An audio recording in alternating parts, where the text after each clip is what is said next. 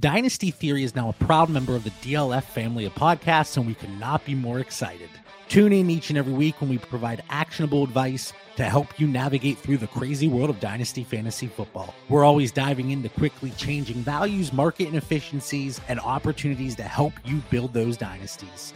Make sure you also check out the show on Twitter and Instagram at Dynasty Theory FF. Enjoy.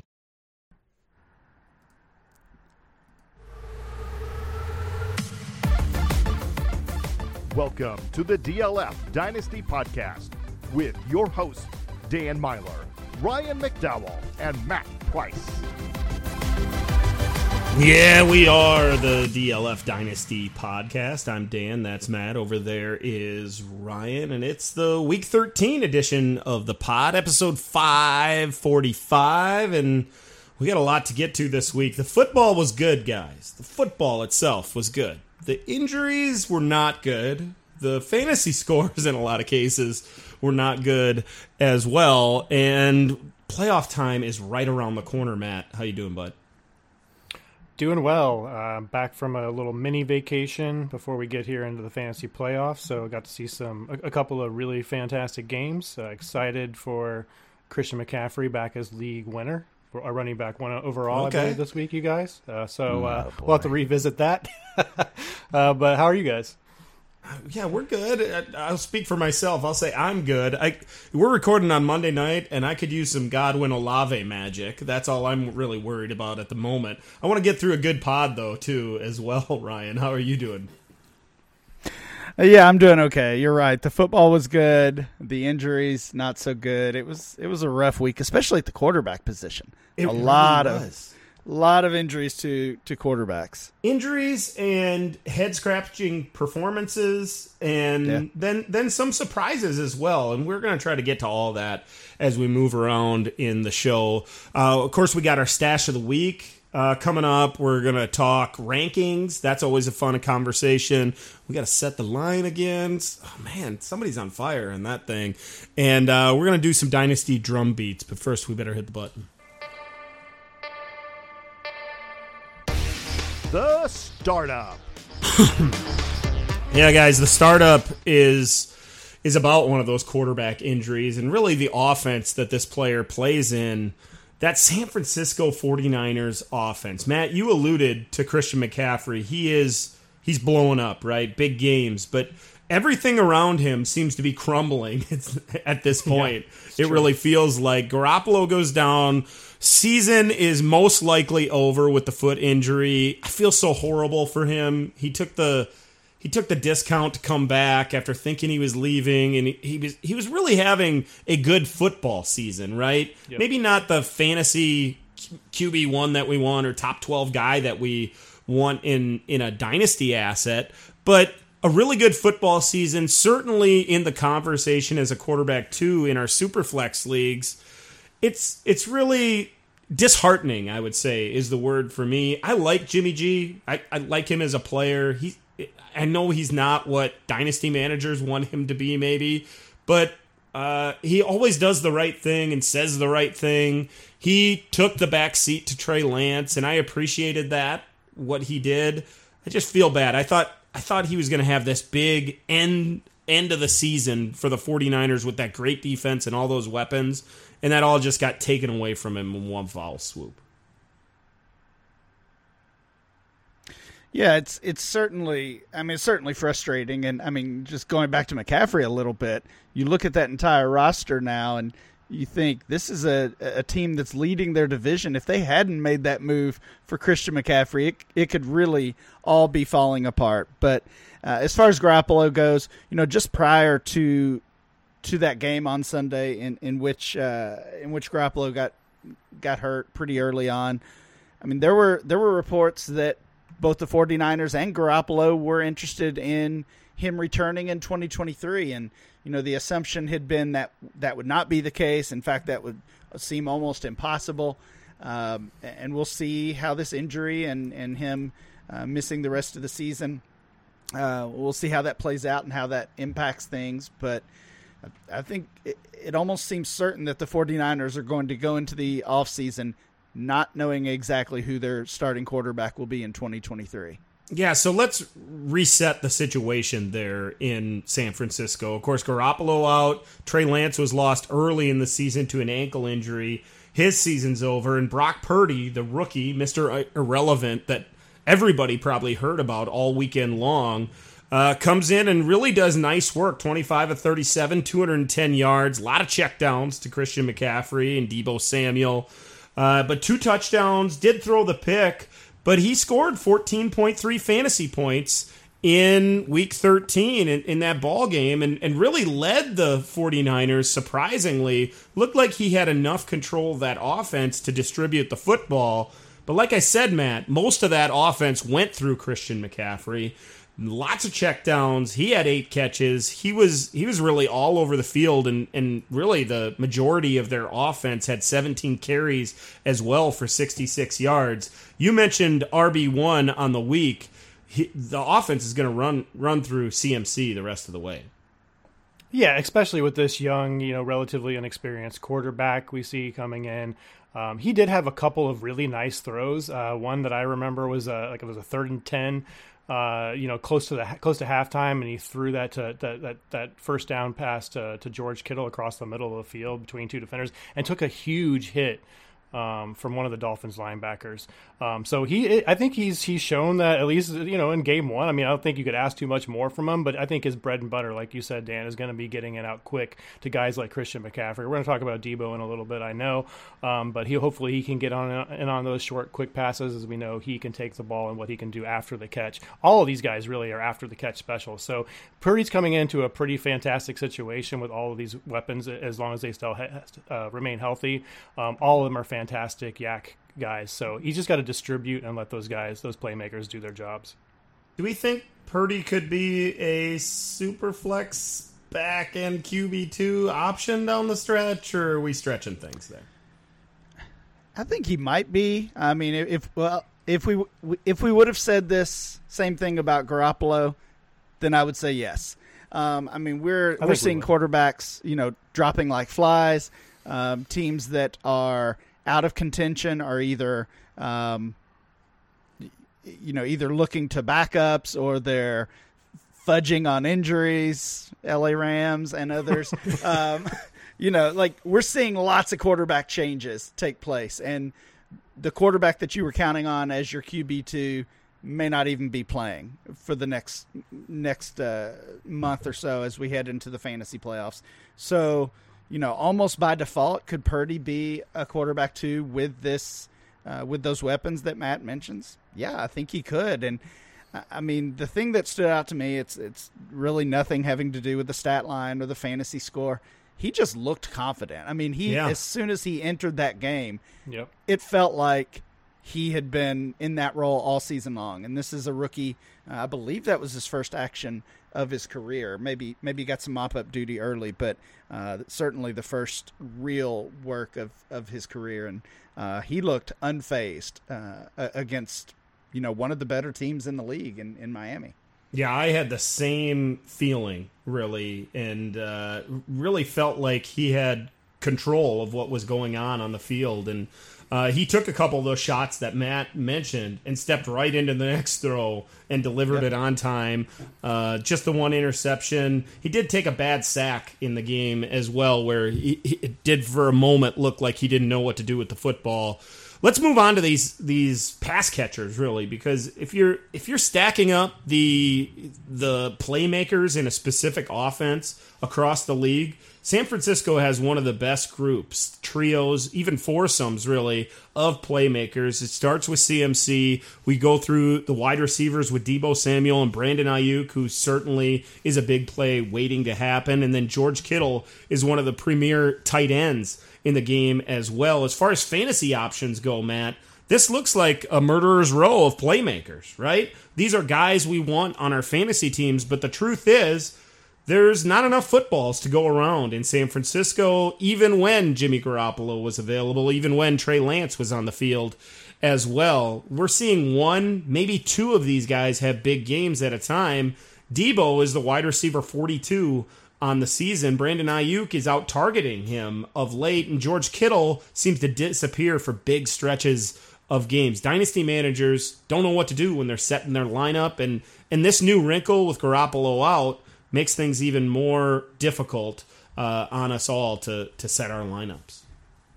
Yeah, and this offense is really going to challenge us too as we head into the fantasy playoffs, where we always have this discussion. Do you always start your studs, even if they haven't been playing like studs, for most of the season? In Debo's case, like sometimes it's just hard to stomach clicking on that box you picked up on waivers last week in the playoff in a one and done situation over their studs.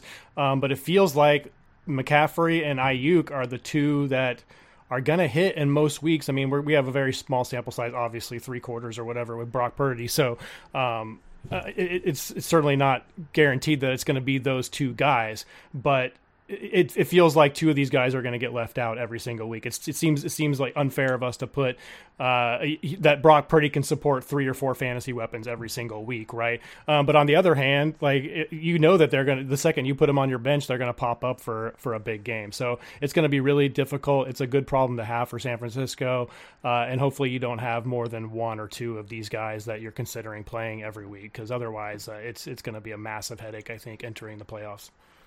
Ryan, Deebo Samuel, and for the record, I watched that game, and I came out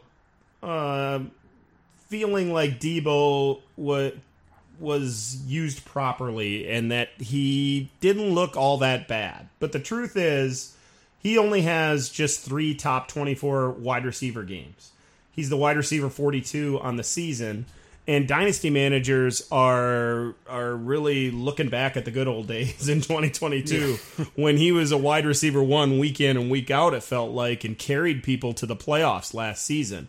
Those days might be in the past. Personally, I feel like they need to get him the ball now more than ever with a rookie 7th-round quarterback behind center. And that could translate into fantasy goodness down the stretch. But for the most part, dynasty managers are in the right, really thinking that they might have valid concerns with Deebo in the short and long term. Yeah, I think we have to. I mean, I think ultimately we'll look back at 2021, and that will be Deebo's career year. And that doesn't mean that he's not a good player or that we wouldn't want him on our dynasty rosters. But I think his peak value is ultimately last season and early this past off season. I don't think he gets back to that late first, second round valuation when it comes to thinking about startup drafts. And again, that's not a bad thing. That's just kind of the way it is. Brandon Ayuk has certainly improved.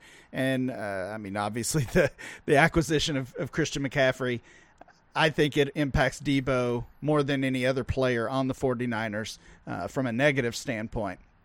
But what it boils down to is last season the 49ers needed Deebo Samuel to do what he did. They needed him to carry the ball and see so much time as playing the running back position. And with Ayuk improving, with even guys like Juwan Jennings stepping up, and then again McCaffrey, they just don't need him as much. It goes back to what you were saying about so many players as options in that offense. Who's the wide receiver 1 on the 49ers right now, fellas? I think it's Ayuk. It feels like it goes back and forth every week. I just don't know if there is really a wide receiver 1 on that team. Like it's like 1A, 1B, or 2A, 2B, however you want to say it. Yeah. Kittle true. is definitely the odd man out. Like he is like 3 targets. I know they need him to block more with some issues on the offensive line and all that, but he's somebody I would really have trouble clicking the button on. It's just the tight end position is so crazy that, like, how do you not click the button on George Kittle? Because it's George Kittle or some other scrub who's probably going to catch 1 touchdown and 1 pass and outscore George Kittle for the week, Well, the difference in what we're seeing with Kittle this year is there hasn't been any in between. Yeah. Like he's played 10 games, I believe, missed a lot of time with injury. He has 4 games where he was the tight end 7 or higher. He has 6 games where he was tight end 20 or worse. So even even that game where he's tied in 13 and he gets you 9 fantasy points, where it's still considered a down game, but at least it's something. He's not even giving you those. It's all or nothing. You're starting him and you get 2 catches for 14 yards, and you're just wringing your hands with that. But what you said is exactly correct. I mean, the tight end position, it's been a huge narrative this season and really the past several seasons. If you've got George Kittle, you're almost certainly starting him, even knowing there's a pretty low floor. Considering the cost, Ayuk at 60 overall, wide receiver 32 in November ADP, Debo all the way up there at 29 overall, wide receiver 15. You mentioned his high point, Ryan, for a year ago. We're probably not going to sniff that. And I would imagine his ADP, maybe even as quickly as this December ADP that we're collecting right now, it's going to drop. We're not going to see that kind of any kind of jump from Debo moving forward. And to be honest with you, and Matt, you can comment on this, Christian McCaffrey and Debo Samuel are a little bit interchangeable in their roles. But it feels to me like Christian McCaffrey takes a lot more away from Debo Samuel than Debo ever could from CMC. Am I off base on that? No, I don't think so. I mean, I just think I think you're right in that they could be interchangeable. Like McCaffrey is like the reverse Debo Samuel, right? Mm-hmm. A little bit like he's the running back who's the receiver. Debo's the receiver that's the running back. And with the Elijah Mitchell injury, we saw Jordan Mason grab 8 carries, but Debo had 4. So it seems to me like they may be mixing him more into the backfield, especially now that they have this really inexperienced rookie back there. So, but just to answer, I know I'm going on a tangent here, but to answer your question simply, no, I 100% agree. McCaffrey takes way more away from Debo. I think a big part of that is that he's getting more of the dump offs, and Debo, when he plays receiver, he's not necessarily getting those dump offs. They can use them on screens, they can use them over the middle of the field, but they're not using them in the same way that McCaffrey is. And then in terms of the volume in the backfield, I mean, McCaffrey's going to out carry Debo Samuel every single week. So he's almost getting the best of the both worlds, and Debo's kind of getting the dregs on both ends, if that makes sense. Yeah, that's what I'm feeling as well. Yeah, and Dan, I'm glad you mentioned ADP, because I did mean to talk about that as part of the Debo Ayuk conversation. That's another part of the problem as far as I'm concerned. We're calling these guys a toss-up when you're submitting your lineup on a weekly basis. And we can look at target numbers and fantasy numbers and whatever you want. But the Debo value based on our ADP is not changing that much. I believe you said he was 29 overall in November, 26 overall in December. He's actually gone up a couple spots. Brandon Ayuk is let me find him here. He's a 5th rounder, so he's gaining some value as well. But that gap should be closing, and Debo's a high-end 3rd rounder, with guys like DeAndre Swift and Cooper Kupp and Devontae Adams. So to me, the Debo value should be falling a little bit, and it's really not, at least based on our ADP. Man, that's really surprising to me. It feels like the Dynasty community is getting frustrated with Debo, but clearly not based on those numbers that you just brought up. Last thing on this San Francisco offense, guys. Who's the starting quarterback in Week 1 next season, Ryan? Trey Lance. Matt? I think Trey Lance too. I think if Garoppolo had finished the season strong, then we would have a real conversation. But I mean, I think they would have had to pay him far too much to really seriously consider it. But as it stands, like with Garoppolo missing the rest, I think it's a lock now that it's going to be Lance. Yeah, it's going to be Lance. I agree as well. And I thought it was going to take not only a deep playoff run from Garoppolo to unseat him, but maybe even a Super Bowl title for Garoppolo to get the contract and then take over. I don't think that's in the cards at this point. In fact, I think it's maybe more likely that Garoppolo comes back as a reserve again next year because of the injury. Because maybe this injury hurts his chances of getting that contract from another team once again. We'll see how that plays out. Sleeper Stash of the Week. Yeah, it's time for the Sleeper Stash of the Week, where we take a look at a player outside the top 200 in Dynasty ADP that you should consider stashing. Ryan, who we got this week? Yeah, looking at a rookie this week, and this time of year, I think a lot of those rookies that have disappointed or maybe haven't seen the field, those are the players you want to be grabbing and stashing as the offseason approaches. One of those guys is Desmond Ridder, the Falcons quarterback. The Falcons are on bye this coming week, but I do think we'll see him on the field very soon, maybe even as the starter in place of Marcus Mariota. Ridder is the quarterback 29 right now, 225 overall. That's in our one quarterback ADP, of course, in Superflex. Probably, almost certainly already rostered in your league. So, yeah, I think, like I said, I think we'll see Desmond Ridder on the field post-bye for the Falcons. Yeah, hopefully he gets his chance. We'll see how long the Falcons are able to stay in the playoff race. I thought when you said rookie and you said quarterback, I thought you were taking the easy way out and going with Brock Purdy, but you sidestepped that one. Desmond Ridder is our stash of the week, brought to you by Sleeper Fantasy, the fastest growing fantasy football platform in the world. It's built around a mobile interface, so it's easy to do everything league related from your mobile phone, no matter how complicated your league or how many leagues you play in. Join millions of players today on Sleeper, the #1 fantasy football platform. Dynasty Rankings. Let's talk rankings, guys, and we really need to examine and maybe challenge our current DLF Dynasty rankings. So let's go position by position. Ryan, you picked some head-to-head matchups for each position group on who is currently the incumbent really at a specific spot in our ADP, and maybe who should be challenging that player for that spot in the average draft position that we collect over at DLF. So let's kick it off at the quarterback position, guys, and start really right at the top. Quarterback 3, currently Justin Herbert takes up that spot, Ryan, and maybe we should consider Jalen Hurts, who's just been on a tear over Herbert. It seems like a valid opposition right here. Certainly a guy, if I was in a startup right now, I'm taking Jalen Hurts over Justin Herbert, and I don't even think it's all that close. Yeah, I don't either, actually. And you mentioned our ADP.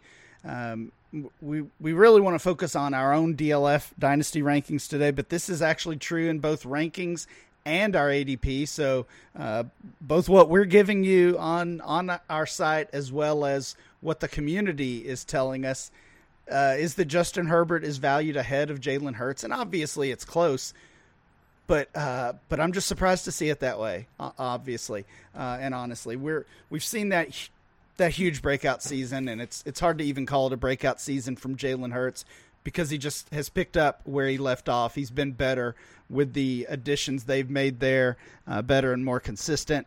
But, I mean, really the only difference between these two guys is draft capital. And at some point we have to let that go and base our dynasty values off what we're seeing on the field. And Jalen Hurts is outproducing almost every single quarterback, and certainly including Justin Herbert. So for me, Jalen Hurts is locked in as that quarterback 3, and I think we should flip-flop those in our rankings and in ADP as well. Matt, Hurts is at 4 and Herbert's at 3. I'd argue that maybe Hurts is closer to Patrick Mahomes at 2 than Herbert at what should be 4 in my rankings. How do you feel about the Hurts-Herbert debate? Yeah, Herbert for me is a full tier below. I have a top tier of 6 guys, and Herbert falls into the second tier at quarterback 7, along with Joe Burrow and Tua Tagovailoa. So I 100% agree. I mean, to me, it's all about the rushing upside. I think we haven't seen that unlocked from Justin Herbert yet. We saw it a little bit in his rookie season, a little bit in his sophomore season, but this season he doesn't have a rushing game higher than 38 yards. And he only has he only has 5 double-digit rushing games. So it's just not there so he basically has to have that huge passing game every single week. And with these wide receiver injuries that have gone on all season long, whether it's Williams or Allen or both, guys like Josh Palmer has had to step up. So you would think in that scenario, maybe they would work a little bit more of Herbert's athletic rushing ability into the game plan, but it just hasn't materialized yet. So to me, there's absolutely no case for Herbert over Hurts at this point. Yeah, Justin Herbert, the quarterback 9 in fantasy scoring coming into the week and into week 13. No updates on that just yet, but Hurts all the way up at 3, and really it's a tier of 3 guys: Mahomes, Josh Allen, and Jalen Hurts, really elite scorers. Then there's a tier break before you get to Joe Burrow and Lamar Jackson. Even Geno Smith has scored more fantasy points in 2022 than Justin Herbert. So I think it's a good conversation to have, but dynasty managers need to start thinking twice before clicking Justin Herbert's name as the QB3 rather than Jalen Hurts. Let's move on to the running back position, and this is an interesting one, Ryan. You threw us a little bit of a curveball. The RB1 currently in our rankings is Jonathan Taylor. I don't think anybody's going to argue that too hard. Maybe somebody would say, you're probably going to bring up Breece Hall's name, maybe Kenneth Walker's name next. You added the name Bijan Robinson, and for those who don't know, he, of course, is that 101 elite, up-and-coming future rookie in next year's rookie class. Talk to me about Bijan Robinson and why he should maybe be considered the 101 already among running backs. Yeah, this one is definitely cheating a little bit. We can't really, at least can't officially rank Bijan Robinson as the RB1 or really anywhere in our running back rankings. We hope, we hope he's part of this 2023 class. But with some of these decisions we're seeing early in this offseason process from college players, I am starting to get a little bit nervous that. Maybe not specifically Robinson, but some of the top rookies or expected rookies that we were counting on may end up staying in school. Specifically on Robinson, though, I think the opportunity is there for him to be valued as the Dynasty RB1 really from day one. From the moment he I was going to say from the moment he's drafted, but even before that, we start including these rookies in our rankings in February once the entire draft class is settled and clear. They'll start being in our ADP as well at that point. And I mean, the resume that Robinson has built up at Texas, going along with what we've seen from Jonathan Taylor and from some of the other running backs who might challenge for that RB1 spot, I think it's all leading to Robinson being valued as the RB1. And part of that's going to be that rookie hype that we see every year. And part of it certainly is the talent that he possesses to really do it all. I mean, he's kind of that Taylor type prospect, but I think he's actually even a little more well-rounded than Jonathan Taylor. There's still concerns about his role in the passing game and things like that. To me, there's not going to be any questions about Bijan Robinson. I don't know if I would necessarily put him at running back 1, speaking of Bijan Robinson, but I think he's in that top tier. And I just think the real problem is that there's not a clear running back 1 at the position right now. I think you can make an argument for 6 different guys, and I'm happy to throw Bijan Robinson out there. In fact, I'm putting you guys on the spot here, but if you had to guess, what do you think Jonathan Taylor is right now in terms of running back rankings on the season based on production? Oh, man, that is tough. I will say running back 20. You pretty much nailed it. You pretty much nailed it. I'm not even going to let you answer, Ryan. running back 20, running back 21 overall entering week 13. This is before the week 13 games, but I can't imagine he didn't score a touchdown this week, so can't imagine he moved too far up that or down. So he's in that early 20s, late teens kind of range right now on the season, and that does not seem like a guy that I'm going to keep locked in at the running back 1 overall position. Yeah, that's fair. And, personally, I would still rank Taylor there myself, just because of the drastic upside and I really like the workload he's gotten since the coaching staff change, but we'll see how it goes throughout the offseason and what happens in 2023. Bijan Robinson is fun to watch. If you guys haven't watched Bijan just yet, just go hit a highlight tape on YouTube because he makes some jaw-dropping plays for sure. Let's move on to the wide receiver position. This is a fun one, especially for Matt, and I'll let you take it right away. Wide receiver 4 right now in DLF rankings is CeeDee Lambe. Excuse me. Challenger, Jaylen Waddle, who comes in just a spot below, and maybe we could throw a bunch of names into this actually, because Lambe comes in at 4, Waddle at 5, T. Higgins at 6 currently, and then you get all those veterans like Tyreek and Devontae Adams and Cooper Kupp. But Waddle is a guy that's near and dear to your heart, Matt, dealing with an injury right now, but man, when he is right, he is electric on the field for the Dolphins and certainly worthy of this conversation against CeeDee Lambe for who's more valuable in Dynasty. Yeah, I kind of think they're in a similar, if not the same exact tier. I have Waddle at wide receiver 4 and Lambe at wide receiver 6. Chris Olave just behind Lambe there, so I think there's an argument for him to be higher than Lambe as well. So I personally prefer Waddle, but if you want CeeDee Lambe, I think it's fine. I think they're in a similar tier. They're not in that top tier with Justin Jefferson and Jamar Chase, certainly.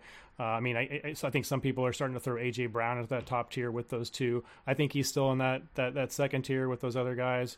But maybe that means Lambe should be a tier below guys like A.J. Brown and Jaylen Waddle. So I talked myself out of it. I think Waddle is clearly ahead of Lambe at this point.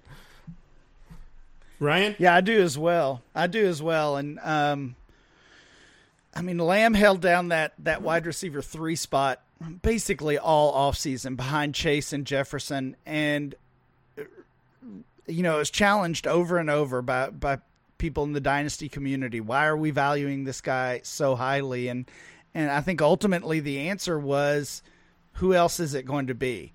And not that it couldn't be anybody else, not that it couldn't be A.J. Brown stepping up on a new team, or Jaylen Waddle continuing to produce even though Tyreek Hill was there now, or one of these rookies stepping up and surprising like Chris Olave has done. All of those were options. It was just hard to project when you're thinking about rankings or ADP exactly which one of those it would be. So I think Lambe ultimately is still valued this highly because that's where he was all offseason. He hasn't necessarily earned this ranking, in my opinion. I'm with Matt. I don't think he's 4. I'm not even sure he's 5. 6 or even lower. I've got Olave over him as well, Matt. He is just behind, again, entering week 13. I don't have these numbers tabulated yet, but just entering week 13, he's the wide receiver 7, right behind Jaylen Waddle at wide receiver 6. So I don't know. I personally feel Waddle is more valuable dynasty asset, but I could understand if somebody didn't. Yeah, I'm a little bit surprised at how you guys have pushed down the value of Lambe a little bit. I've watched his entire game 3 times in the last few weeks, and I've come away impressed all 3 times. That game against Green Bay, he dominated that secondary. It was something like 10 for 150 and a couple of touchdowns, and then just the other night on Sunday Night Football against the Colts, really looked good again. Didn't get a lot of opportunities, but they didn't need him all that much. Yeah. He made the most of his. In fact, just pulled up his stats. 5 catches, 71 in that touchdown where he rolled over the tackler. But and then the Giants game a couple of weeks ago, 6 for 106 and should have scored a touchdown in that game as well. He can get open. I love guys that create that separation, and CeeDee Lambe is one of the best in the league at it. I really do feel like he belongs in the conversation, if not already should be that number 4. I can make the argument for number 5. I certainly like Olave and some of these young guys as well. But Matt, you mentioned the scoring. Outside of those veterans, Diggs and Adams and Tyreek Hill, there's really only, and Cooper Kupp as well, who was dynamite before the injury, really only Justin Jefferson and Jaylen Waddle, who's just a couple points ahead of him, have outscored CeeDee Lamb. So he's got the youth, he's got the offense, he's got the quarterback. He's really got everything we look for. He belongs in the top 5 at the position, in my opinion.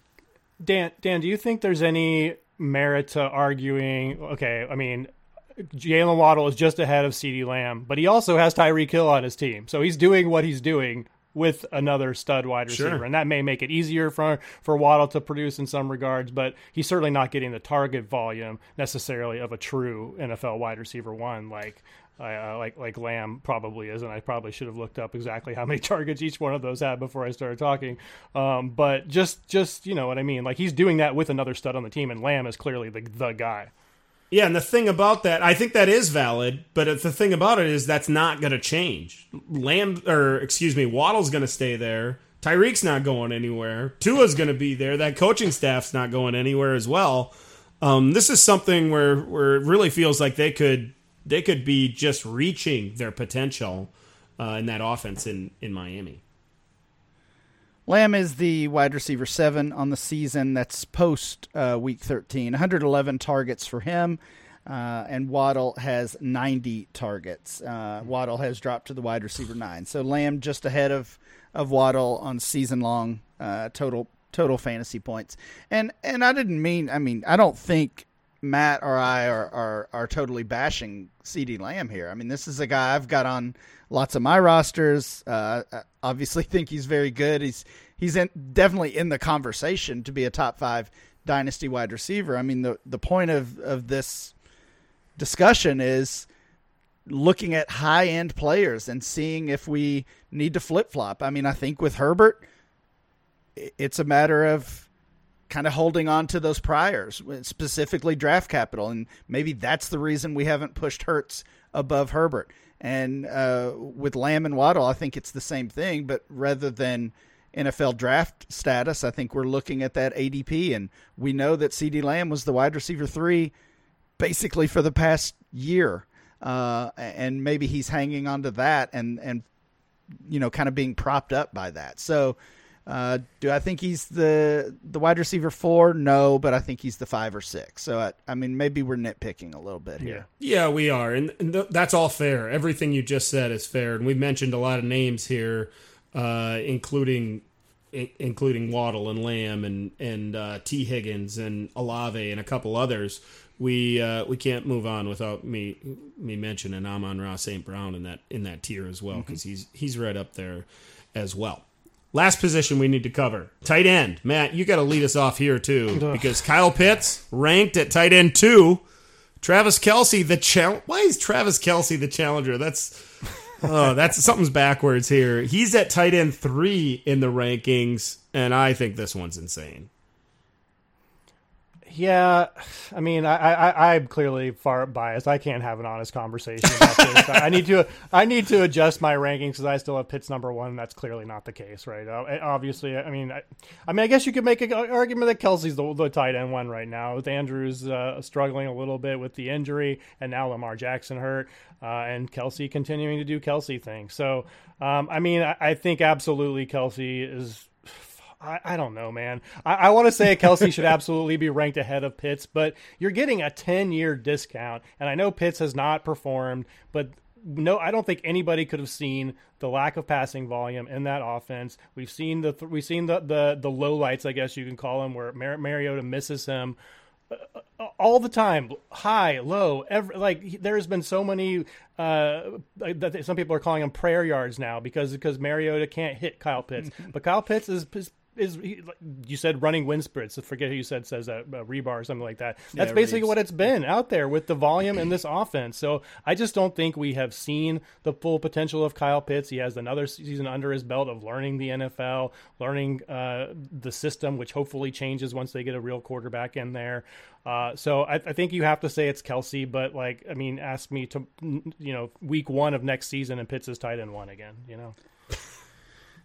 I think this is a snapshot of the problem or a problem with dynasty rankings because, if you're talking about a short-term window, this is not even a discussion we're having.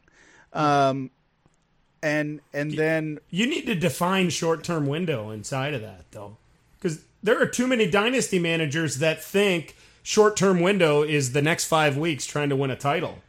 But the truth is, with Kelce, he's shown nothing that should make anybody think he won't be a top 3 tight end for multiple seasons beyond this year. Right. And just the subjectivity of dynasty rankings or dynasty ADP, it's such a challenge. I mean, it's tough for people to put together. You know, if you're posting those on DLF or on whatever your site or your Patreon or Twitter or whatever is, or if you're talking about it on your podcast, you're putting that out there and committing to it. And there's so much that goes into that, right? Like if you play with we mentioned that window term. Do you play with a 3-year window, a 5-year window, which that was kind of a trend years ago. And I mean, a 5-year window now just seems laughable, honestly. A 3-year window seems like a stretch. We're almost playing this game as redraft with a focus on youth. And that's kind of what Dynasty has turned into. And that's why Kyle Pitts, or one reason why Kyle Pitts has had such value and maintained such value even through his struggles, through his injury, is because he's 21 years old still. Maybe turned 22, but regardless, he just still turned 22. Yeah, just turned 22, still super young, and 10 years younger than Travis Kelce. So, in 5 years, is Kyle Pitts going to be worth more? Certainly. I'm 98% confident in that, but that's a long, long time from right now. So, I mean, maybe when you as a consumer, as a dynasty player, when you're looking at dynasty rankings, find those people that you trust, that play the game like you do, at least as far as you can find out, or as far as you can learn, and trust those people. But to blindly trust dynasty rankings is a tough thing, and this is why Kyle Pitts versus Travis Kelce. There's such an art to it. Like we can bring in all the analytics and everything, but rankings, it's also why we all probably hate doing rankings, because there's everybody values age differently. Everybody values production differently. Like, and meshing those two things together, like there's not maybe there is, but I don't know about it. And I certainly haven't used it, an analytics for like kind of figuring out like what the best combination of those two things are. It's everything in Dynasty depends on something else. What is the state of your roster? Like if I'm a complete rebuilding team, I probably don't want Travis Kelce on my team, because not only is he scoring points for a team that I don't want to score points, but he's old and he's going to retire at some point, but probably close to when I'm ready to compete in a couple of years, right? So it's just really tough. And you presented that argument very well, Ryan. Yeah, he certainly did. And, the thing I go back to with all of this is we all watched Tony Gonzalez finish his career, right? And he was the best tight end we all saw as a fantasy player for so many years. And he finished his career at, I think, 37 years old. I think he was 37 or 38. He had 119 targets and caught 83 balls for 859 yards and 8 touchdowns that year. And he was depleted at that point in his career, right? So, even if Kelce takes a massive step back from what he is right now, he's still going to be the tight end 2 or tight end 3 on that season. I really do feel that way. And I just don't think dynasty players are looking at it with that kind of feel. I do think that in a month from now, when all the dynasty seasons are over, and the NFL regular season is over, I think you're going to be able to trade. You're going to be able to trade Kyle Pitts for Travis Kelce plus in so many leagues. So many leagues. I think I do. And I mean, and looking at it from a play perspective, unless it's just like hey, I want to retire before my body gives out or whatever, one of those kind of scenarios. Why would he give up playing with Patrick Mahomes for the next? If he wants to play to 37 like Gonzalez did, why would he not do that? There's no better situation for him. And why wouldn't he catch 80 balls and 1,000 yards and 10 touchdowns? It's going to happen. You're not wrong. Guys. It's time to set the line. All right, our Dynasty ranking segment went a little over on time, so let's get through this line. The truth is, everything hasn't really been shaken out just yet this week. We're waiting on Chris Godwin on Monday Night Football, but at this point, I went 2-0. Matt, you were 1-0, waiting on Godwin again. Ryan, you're 0-1. So at this point, we got a new leader. New leader in the clubhouse. 14-10.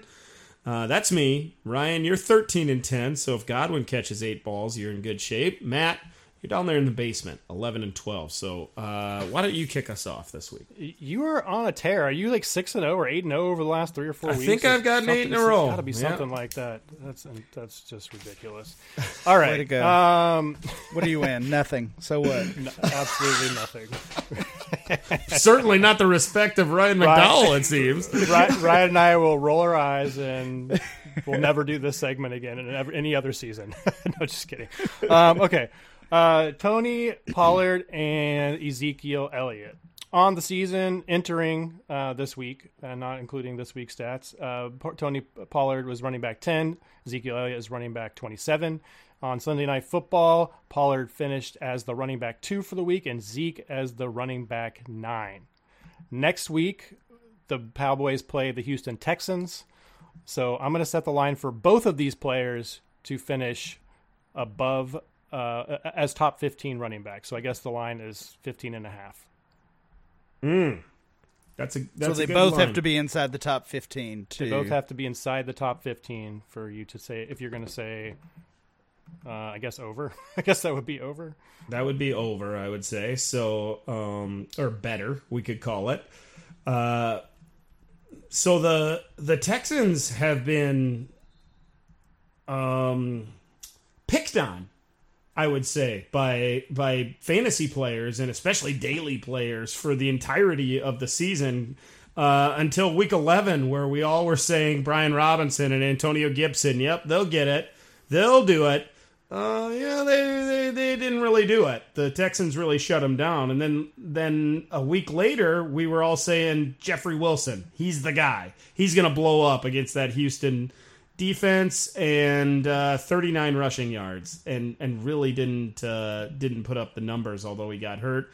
And then again this week, we thought that was the matchup. We were gonna get a big performance on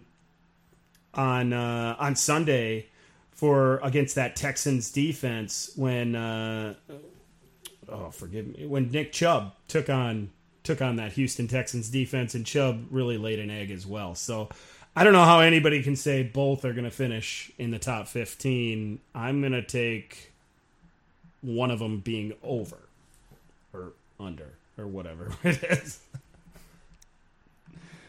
Yeah, that's a good call, Dan. Looking at their numbers, they haven't allowed a running back to have a top 16 performance in the past 3 weeks. The Houston Texans. I think just for gamesmanship, I got to go against you on this one.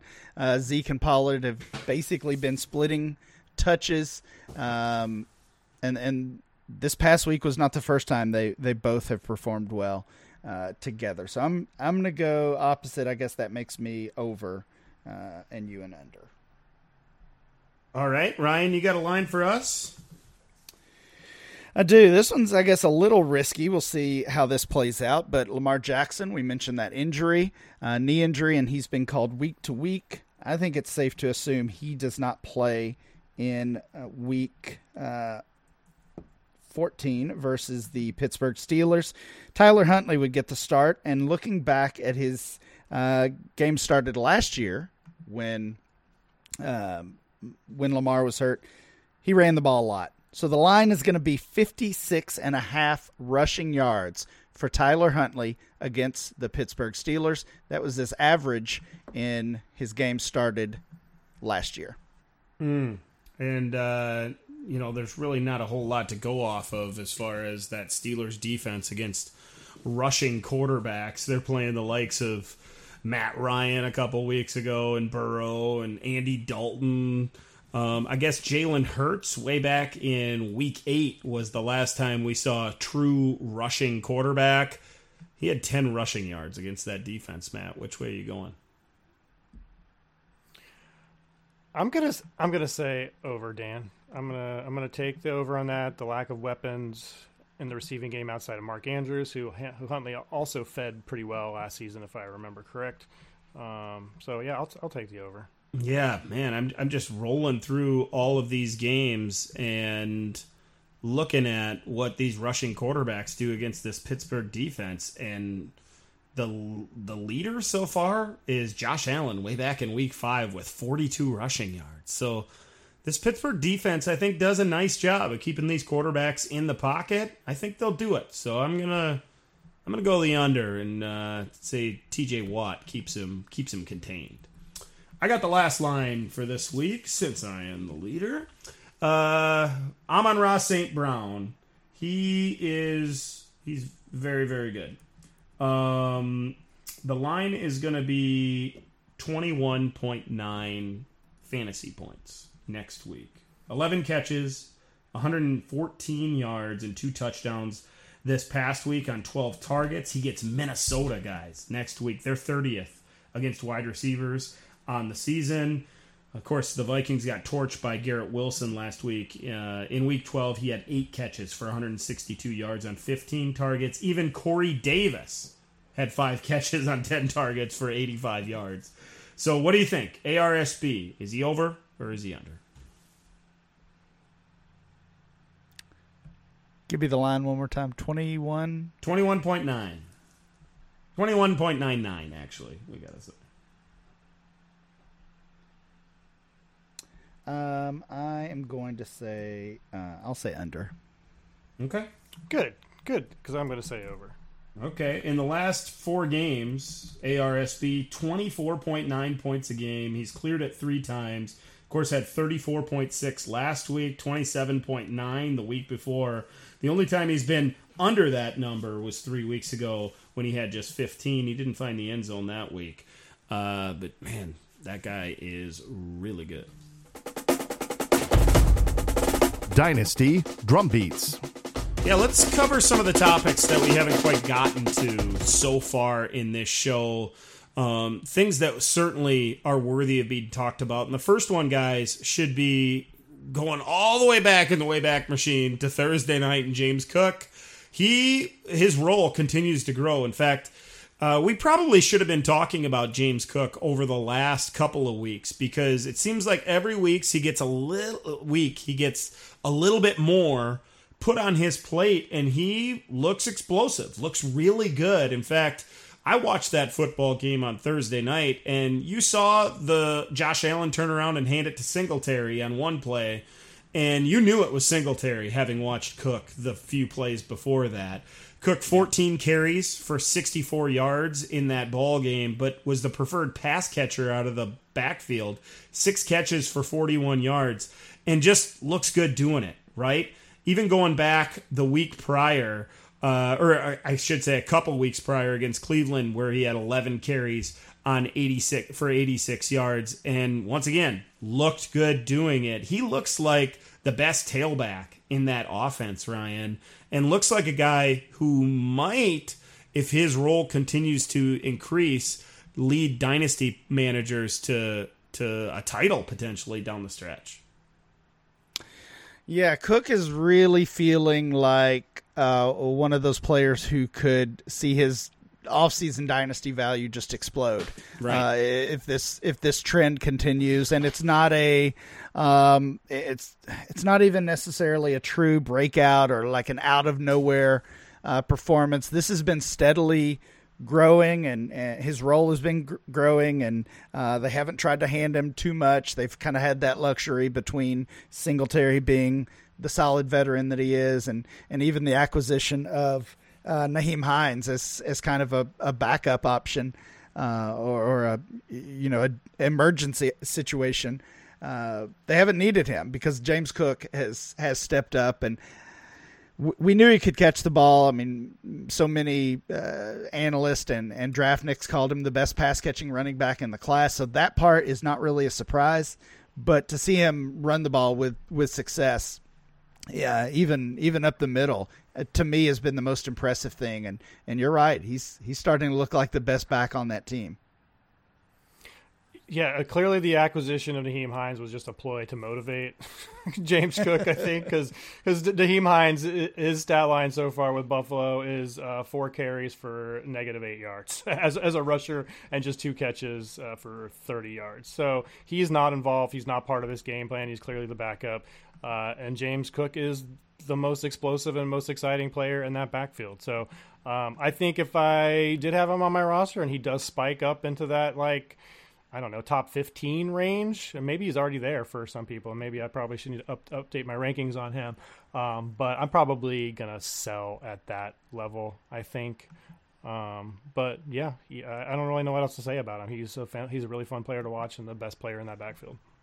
For sure. Let's move on to another running back, Najee Harris in Pittsburgh. He has 85 or more rushing yards or a touchdown in 4 straight games, and certainly has been a bigger part of the Pittsburgh offense and has looked better doing it, really, Ryan, over the last month or so. Hasn't had that big blow-up game, hasn't had that 100-yard game, but a couple of times been over 5 yards a carry. Of course, scoring touchdowns as well, 3 touchdowns in the last 3 weeks. He's not a big part of the passing game just yet, which is something that he was a bigger part of a year ago. Of course, that was with Big Ben at quarterback. Just 6 catches over the last 4 weeks for Najee Harris, but retaining some of the value that maybe he lost over the first couple months of the season. Yeah, I think so. I mean, we were, and I was certainly among this group, we were so quick to bury him that first 4-6 weeks or so. And I mean, I still don't ever think he gets back to where he was last offseason, where, I mean, all of us agreed that he should not be a first-round Dynasty startup pick, but month after month, we saw him pick there in our ADP. We saw him pick there in actual drafts that we were participating in and monitoring. So it just seemed like such an obvious call. I think that almost has maybe made us too aggressive in dropping his value. But yeah, now he's back. I mean, he's in that low-end RB1 range, probably. Maybe in top 15, top 16. That's probably where he belongs. And so yeah, it's good to see him bounce back, I think. Yeah, I agree. I think we overreacted probably a little bit. But you know, he's still 24 years old. He's still just barely a few months younger than somebody like Josh Jacobs. So. I mean, we have to factor in age with the running back position. So I don't think he's ever getting back to that top 8 kind of status, especially with this new class coming in. But I think Ryan's right. Somewhere in that, like, I don't know, 13 to 17 range is probably just fine for Najee. How about Brian Robinson? Oh, go ahead. Sorry. How do you value Harris versus a guy like Derrick Henry? Yeah, that's tough. I mean, I have him below him right now, but rankings need to be updated. I probably would move him up ahead of Henry at this point, especially considering Henry's disappointed the last, 3 games now, at least 2 games. Yeah. So, I mean, I acquired him in a couple of leagues for the playoffs thinking, like, let's go. We're ready to go with Henry in this December narrative again, and that hasn't worked out. So I think he probably belongs to be ahead of Henry at this point. Let's move on to Brian Robinson. He seems to have that number 1 spot, the lead back role there in Washington, 15 or more carries in each of the past 4 games with at least 86 rushing yards in 3 of 4, Matt. He's a guy that we've talked about regularly on the show, and we feel like maybe there's a more talented running back, or at least appears to be a more talented runner in that backfield, but that coaching staff prefers Robinson. Yeah, I just don't know how much, like, he's I just don't think he's a special player. I think he's kind of a plug and play, reliable, kind of grindy type of running back, and I just think in that situation he's never going to get really any of the pass catching. I think he caught 2 balls on 2 targets this past week. So I think like that's probably, two targets, 2 catches, probably near his ceiling in the receiving game. So if he's going to be splitting carries with Gibson, which I know he got, I think 20 carries to Gibson's 10 or 9 or 10 or something this week. So it's kind of flipped a little bit in terms of the even split, but he's just, I don't know. He's just not, I just don't think he's my type of player. So he's that kind of low end, maybe mid running back too. And I think that's probably where he's going to stay most of his relevant career. I'd argue that maybe he's going to be closer to that high end RB3 range, but 21 carries for 96 yards certainly looks good in your scoring on your fantasy team for sure. Last guy we should talk about here, and we have to talk about him, guys. Deshaun Watson.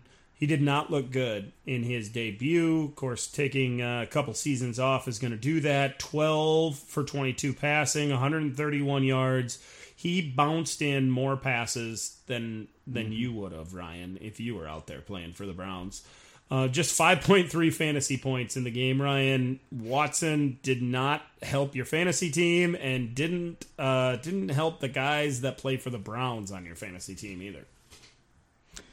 No, not at all. And yeah, I mean, you're right. Obviously, basically 2 years off. We shouldn't be surprised by this. I mean, I guess we have to assume it's going to improve. I don't know how quickly that happens. I mean, right? It can't get much worse. But you